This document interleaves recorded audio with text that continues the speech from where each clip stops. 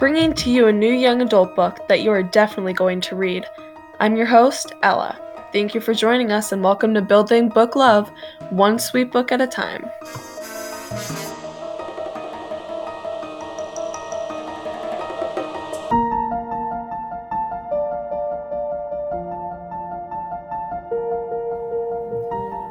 The last bit of freedom I touched, so begins A Stolen Life by J.C. Dugard, in this twisting, sad, meaningful book that will get you off the edge of your seat.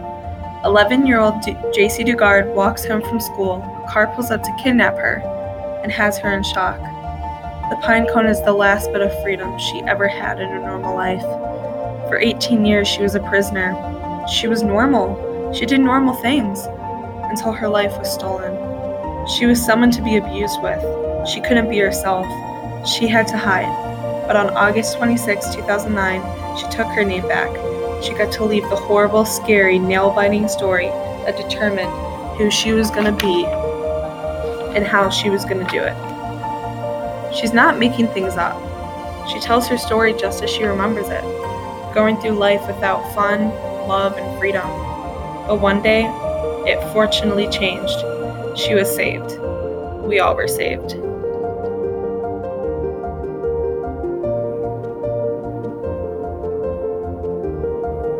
Filled with sadness, relief, and danger, the book A Stolen Life is a definite what will happen next story.